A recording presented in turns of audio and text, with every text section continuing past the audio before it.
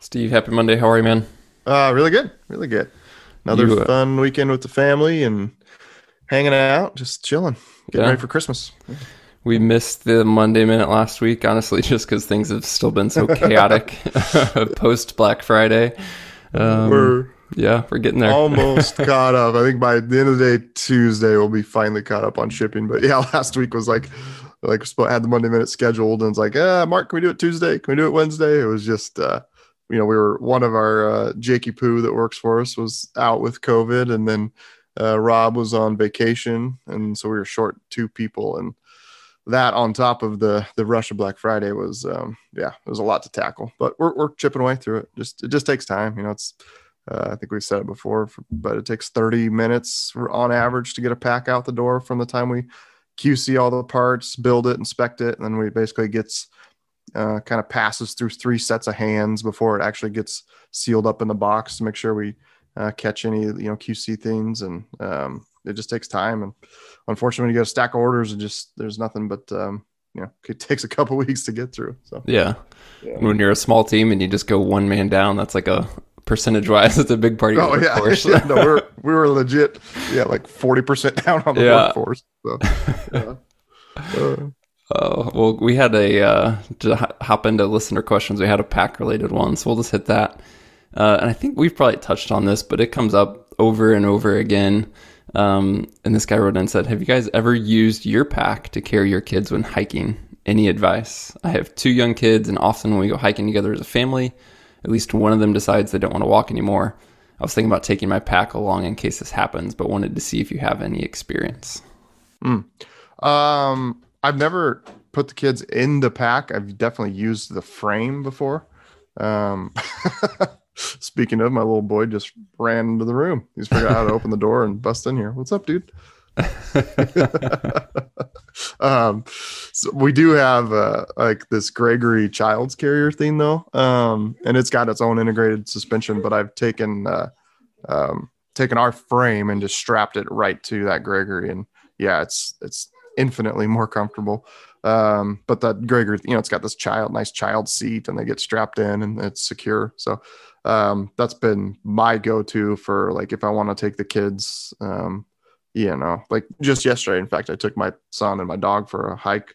It was about an hour long, and that's what I ended up doing. So if it's just a short little trip, I don't strap the frame on it. But yeah, um, yeah, I would just think it wouldn't be I've seen people throw kids in the pack and they kind of stand up inside the bag, or Yeah. they use a crib and stand there. And I think that's fine in a short duration, but I think you want them somewhat comfortable if you're going to be in there for an hour or so. Yeah, I mean, it would be fun to do some sort of attachment. I'm sure we could, but honestly, just many other things to tackle. But yeah, I mean, as you just said, the most comfortable thing for the kid is just strap a kid carrier to the pack. I used to do that. I had a Kelty kid carrier, and the frame and the harness, the suspension, everything was just terrible. So I ended up, just like you're doing now, strapping it to an EXO frame. And as you said, you'll see guys drop kids in the bags. We've hiked with Tyler Boschma with his son, with him doing that. So that works for shorter trips. But yeah, those are the things to check out for sure. I would avoid the crib. We've had customers send it in, and I'm always like, oh, that poor kid. They basically have a crib wedgie Yeah, when they're right. sitting in there. So, a question on rangefinders that came in and said, I'm curious what your thoughts are on rangefinders and if it's worth it spending extra money on them. I have a Leupold that stopped working and sent it in for repair. I got an email back saying it can't be fixed, but I can buy one of theirs at a discount. I'm wondering if I should use this offer to get an upgraded model or just stick with the basic lower end models. I mainly bow hunt with some rifle hunting mixed in. I don't need a 2,000 yard rangefinder, but I'm wondering if some of the upgraded models are more accurate, have better angle compensation, lighting, etc. So pretty open ended there, but essentially, budget versus more premium kind of advanced rangefinders. First things to think through there for you, Steve. Yeah, it's funny. I was in this guy's exact shoes 2 years ago. And but had used a Leopold forever. I think prior to that, I was like a Nikon, a Bushnell, a Vortex. And in fact, for back before EXO, when I was just doing SNS archery, we did a pretty in-depth rangefinder review at the time, which was Leica, Vortex, Leopold. Gosh, I can't remember all of them. I'm sure the blog article still exists out there somewhere. But I remember we did that pretty in-depth review where we spent like a couple of weeks with them, ran them through different scenarios, and the Leopold at the time won. Like, if I remember right, the Leica glass and ranging ability was fantastic, but where they really, really lacked was in the angle compensation. It would, if you're, obviously ranging up or down, it would give you the non-cut distance first, and then it would pause and it'd take a couple seconds and then show you the actual angle compensated distance second. And it would, to me, as a bow hunter, as a rifle hunter, I mean, that could, it definitely could play a role for you. But a bow hunter just seemed like, well, that's like 2 seconds where you could already have your bow drawn, that you're sitting there waiting just to get the range. So that kind of threw that one out the window from a bow hunting perspective. I don't know if Leica's updated that or not in the last few years, but anyways, Leopold won back then. I used it for years. It was fine. Did everything I needed to do. And then I got a friend of mine had the SIG one day, and I think we were at Tamarack, the Northwest Mountain Challenge archery shoot, and I didn't have mine. I borrowed his SIG that day, and I was like, whoa, I had no idea what I was missing out on here. The ranging was insanely fast. And then one thing I specifically remember how well the scan mode worked on it, where, you just hold down the button and you're just getting constant information fed into their ranges, which the Leopold would do, but was much, much slower to do that.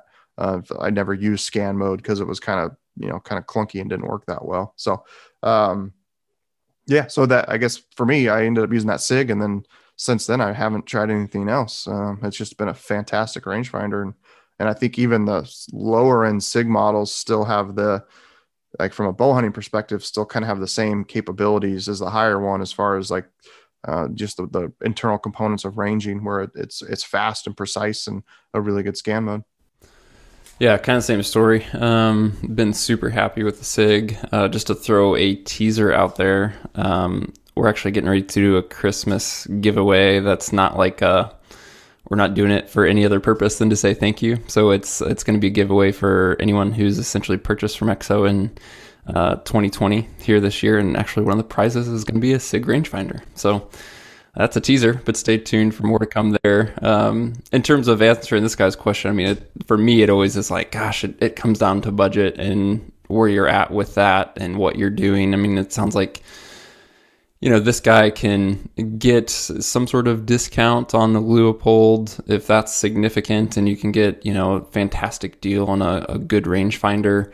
Then, obviously consider that. If he's considering just like a basic Leopold versus a little bit more advanced in features, especially with the discount and probability, I would say probably go ahead and invest in something higher end, a little bit higher end. I've just found that the options and things like that are worth it. To me, a rangefinder used to just be, all I want is to be able to hit a point and get an angle compensated distance, especially for a bow hunting perspective. But as you said, Steve, now with things like scan mode, lighting, just the speed and kind of consistency of rangefinders. I mean, that's one thing I've been disappointed in the past is with more budget rangefinders is just, I couldn't trust them as much because they didn't feel consistent. And, you'd be hitting different things and getting different yardages. And if you can't trust it, you're not going to want to use it. So, yeah. As I said, and to be fair to Leopold, I haven't used, I don't know if they've updated anything in the last few years. It's, probably the closest one I've used is 4 years old at this point. So, right. Not sure if they're still selling the same product or if they have improved things a little bit. For sure. Man, everything's so gear heavy today, which I guess isn't a surprise. It's the time of year. It's the time of year. Done hunting and it's time to start researching all the gear you want to replace from last year. So yeah. This one's always good. I mean, we've touched on budget gear, which is essentially what this question's about. The guy wrote in and said, "Hey, I'm new to the podcast world and probably listened to a year's worth of your shows in the last 2 months. I've never been a backpacker or backcountry hunter, but the more I listen to your podcast, the more I'm intrigued by the idea. looking at the prices of lightweight tents and sleep systems is a little scary. Do you know of a good place to look for used gear, or would I be better off just spending the money to get new gear? Yeah, obviously, if you're starting and new to backpacking, new to backcountry hunting, and putting those two together and don't have gear and you're looking to get outfitted from the beginning, it's a scary proposition for sure. From a budget perspective, to get to the point of his question in terms of buying used versus investing in new, I mean, unless you truly have a good budget, I don't see going from 0 to 100 being affordable, and getting set up in a year. And so I would say look used, look at different budget options, which we can talk about here in a second. And also don't let not having the right gear keep you from getting started. By that, I mean, if you can't get fully outfitted to backpack hunt, to like take off from a trailhead with 5 days worth of food and gear and clothing and head into the mountains and hunt, don't let that keep you from hunting. So make a plan for this coming year, for 2021, to do what you can with what you have, or with what you can acquire by then. And maybe that means hunting from the truck next year, and that's perfectly fine. But to get to budget gear, a few resources. One is the episode 160 is a good place to go check out our budget gear recommendations. I can't remember. Essentially, the premise of that episode, Steve, was we each gave ourselves, I can't remember what it was, $500, and we had to buy certain items, and you and I separately went quote unquote shopping to outfit ourselves with those items in that budget, and then we detailed what we picked and why. So that'd be a good resource. And then when it comes to buying used gear or budget gear, there are things like forums and Facebook groups where hunters are buying and selling gear, forums like Rockslide, numerous Facebook groups that exist out there. That's not something that I've done much of. And then I would just say, think outside the box in terms of, don't think hunt specific for everything. Obviously, when it comes to things like shelter, that's not hunt specific, but even things like clothing, I think that's one of the areas where you can blow a budget really, really fast, is just trying to get all the Gucci camo. And you just don't have to. So think outside the box, especially when it comes to clothing, and then start shopping off season. Things like the REI garage sale, sites like Steep and Cheap, which are closeout sites. There's just always deals out there on good backpacking or general outdoors gear that's not necessarily hunt specific that can save you a ton of cash. So, what do you got, Steve, on that one? Anything else come to mind? No, yeah, I think you're 100% spot on. I remember in my early 20s getting into backpacking, and didn't have a much of a budget. Like, basically just kind of had like this, got cheap gear that was okay enough, to get me through. And then every year was like, specifically at the time was like, remember using my REI, I would have that 20% off coupon in the spring, and you'd get your dividend. And so like one year I got a new tent. The next year I got a new sleeping bag. The next year I got a water filter, right? Like all those kind of core elements. It was just like every year I was upgrading and getting into like basically what I wanted, right? Like the sleeping bag at the time was I think it was a Marmot Hydrogen, like 15-degree bag. I think that's what it's called. Super nice 2-pound bag, back then. So I was getting into the gear that I was, like what I was like the top of my list, but by using sales and stuff like that to do it. So, yeah. Yeah. And like you said, don't let, to me, like it's probably more applies to clothing than anything. But when it's like nice weather, you're talking September bow hunting in the Western states, as a, really rough rule, you're going to have good weather. I mean, sure, it can snow, sure, you're going to have some storms, but for the most part, you're talking temps from 30 to 80 degrees and some beautiful sunny days in there. And you really don't need like super technical clothing to go do that stuff. I think that the high-end clothing allows me to hunt later into the year, to go November backpacking when it's 10 degrees for the high. That's those layers and the ability for stuff to breathe and keep you dry. I mean, that all helps there. But as far as like September, you dang near work cotton. People don't watch, it's dangerous, whatever. But you can get away with a lot more when it's nice weather. So yeah, if you don't got the greatest gear, I maybe wouldn't go out on a 5-day trip knowing it's going to be, 25 degrees and snowing on you every day. But if it's good weather, go for it. So, and then also, if you don't have great gear, don't bite off a 5-day bullet. Do a 1-night trip. Just go back there 2 miles, experience it, go in for the night, come back out the next day. You don't got to go like full hog into this thing. So, yeah, just little different things you can do just to get started and build up. And then, 4 or 5 years down the road, you're, backpacking like a champ. So, right. Yeah. I mean, that crosses the point where the gear part becomes, I don't want to say boring, but like easy. I mean, I think that's where you and I both are, Steve. It's like, it's fun to look at new gear, but to be honest, we wouldn't have to do anything. And that's a nice place to be when it's like, oh, it's upgrading because there's something fun or new or exciting. We want to try it. But in the end, like, as intimidating as it is up front for this guy, like you said, over the course of a few years, you're going to get to the point where you're dialed, you know what works for you, you've tried it. And so just don't be intimidated by it. Just get started. And like you said, just get your toes wet and eventually you're going to be swimming. Since we're talking gear, Steve, might as well hit some boots, man. So this guy is totally different kind of take on boots than I think what we've talked about prior. He says he's looking for opinions on lightweight, warm weather hiking boots, specifically for the desert, Southwest. And so he's looking for something with max ventilation, not Gore-Tex lined, because he wants breathability and doesn't need the water resistance. He says he's been wearing the Vask Breeze, but they've been discontinued. In the past, he's tried Morel Moab mids, which are a pretty standard boot, but he thought they were too flexible.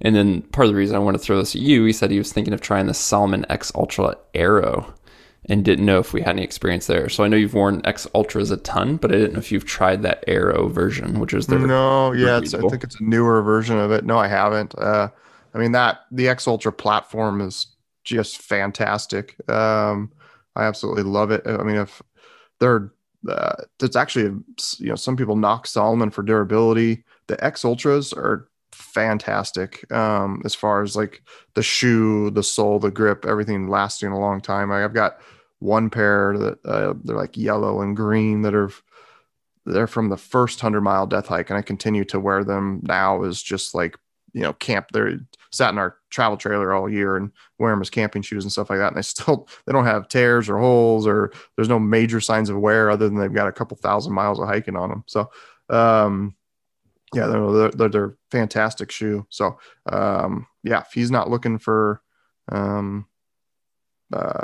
something that, but a mid-height boot like that, I think it'd be a really, really good choice. So, and they have a sweet, to me, I don't think I realized it because I just kind of, X Ultra was like the first shoe I started wearing consistently, but they have a really good, basically construction to the shoe, the midsole, the sole, the shank, all that crap, where it's got a lot of cushion in it. It's got good stability. But at the same time, it's flexible, right? And comfortable to wear all day and putting long miles in. Some of the other shoes I've tried, they you definitely feel the rocks more underneath you. They're a lot more like, I don't know how to describe it, but the Salomon does a good job of being like pliable, flexible, comfortable, cushioning. But at the same time, there's something in there that gives it enough that you can walk on rocks and things like that, and not necessarily just feel every bit of the ground underneath you. So, yeah, that's a great choice. So if he tries it out, have him give us some feedback and let us know what he thinks of them. Yeah, cool. Awesome. We'll wrap that there, guys. We got more questions already for next time, but if you have a question for us, feel free to shoot us an email to podcast@exomountaingear.com. If you haven't yet, hit that subscribe button. We'll have a full-length episode coming out this Wednesday. And then stay tuned if you heard that teaser about the Christmas giveaway, because we'll have more coming on that soon as well. So thank you guys for the support. Thanks for tuning in. We'll talk to you soon.